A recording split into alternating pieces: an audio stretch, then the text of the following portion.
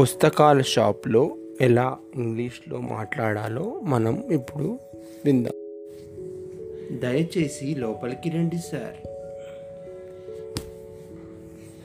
Please come in sir. బాగా అమ్ముడవుతున్న అన్ని పుస్తకాలు కొనటం నా ఉద్దేశం. Thank you. I want to buy all the best sellers. సంతోషం. మా షాప్లో బెస్ట్ సెల్లర్స్ చాలానే ఉన్నాయి.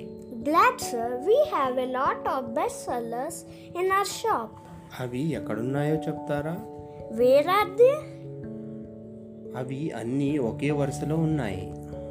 All the best sellers are in a row. మంచిది, అది మంచి ఏర్పాటే చేశారు. Well, that is good arrangement. తాజాగా సవరించిన ఆక్స్ఫర్డ్ డిక్షనరీ ఉందా? Is the latest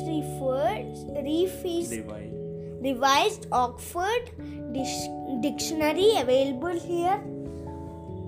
అవును, అది ప్రమాణం గల ఇతర డిక్షనరీలు కూడా ఉన్నాయి. Yes sir, there are some more other equally standard dictionaries too. పిల్లలకు ఉపయోగపడే ఇతర పుస్తకాలున్నాయా?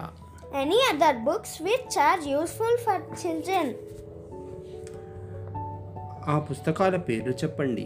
Please name out the books. General knowledge సంబంధించి ఒక సెట్ ఉంది. There is a set of general knowledge books. Birbal, Akbar books ఉన్నాయా? Can I get the stories of Birbal and Akbar?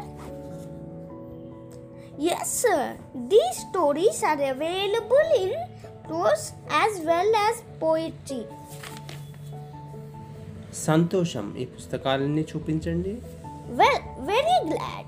Show me all those books. సరే sir, నా వెంట రండి. Please follow me sir.